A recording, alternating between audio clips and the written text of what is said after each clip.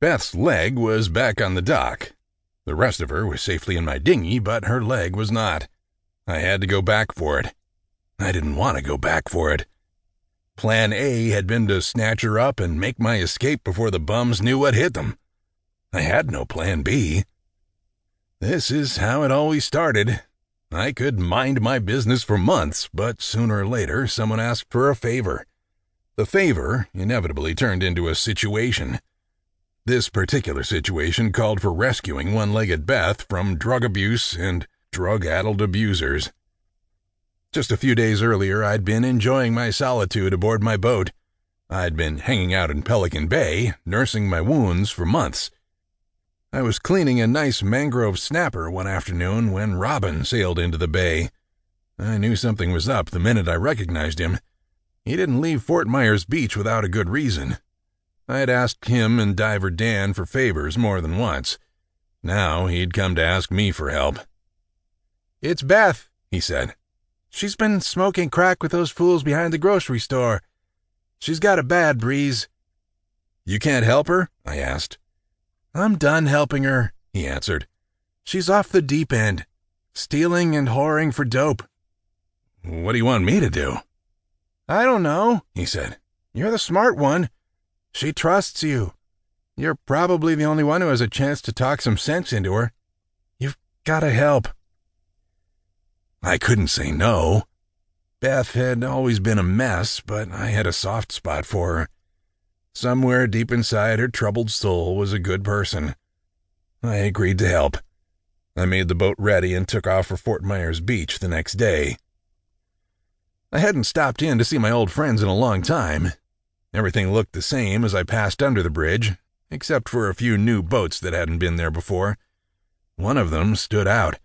It was a very new-looking Ranger tug, about 29 feet long. Fort Myers Beach didn't see many brand-new boats. The neighborhood was a mix of seasoned cruising boats and run-down derelicts that would never move again. One-legged Beth and Diver Dan lived on non-moving boats.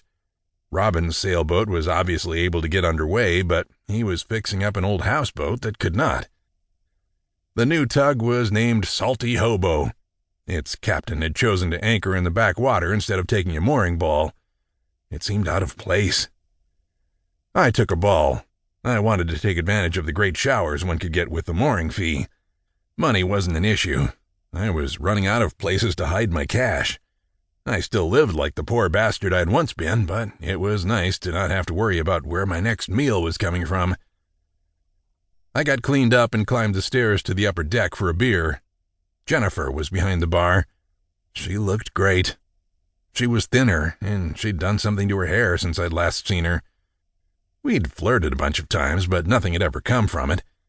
It was my fault. Every time I promised to take her out, something would come up. It usually involved another woman. "If it isn't the long-lost sailor," said Jennifer, "here to tell us some stories of adventure in far-off lands." "I'd be happy to tell you some stories," I said, "over a quiet dinner someplace." "Same old song and dance," she said. "I've got a man, thank you very much." "I thought you'd wait forever," I said, laughing. "You've been gone forever," she said. "A girl's got to do what a girl's got to do." "Who's the lucky fellow?" I asked. She pointed at a younger man sitting at the corner of the bar. He looked to be about 40. He was nicely groomed and wore clean clothes, which is more than most of the clientele could say for themselves. "Meet Bobby," she said. "Bobby Beard. He lives on his boat here in the harbor." "Let me guess," I said. "Ranger tug. Fairly new?" "That's right," he said. "How'd you know that?" "It's kind of his thing," said Jennifer. "He is obsessively aware of his surroundings." "Jennifer's told me a lot about you," he said. "Nice to meet you, finally."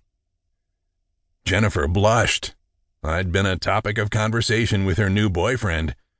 I was flattered, somewhat. I was also a bit disappointed. She really did look beautiful. I hadn't thought about her much over the months. Now she was right in front of me, and taken.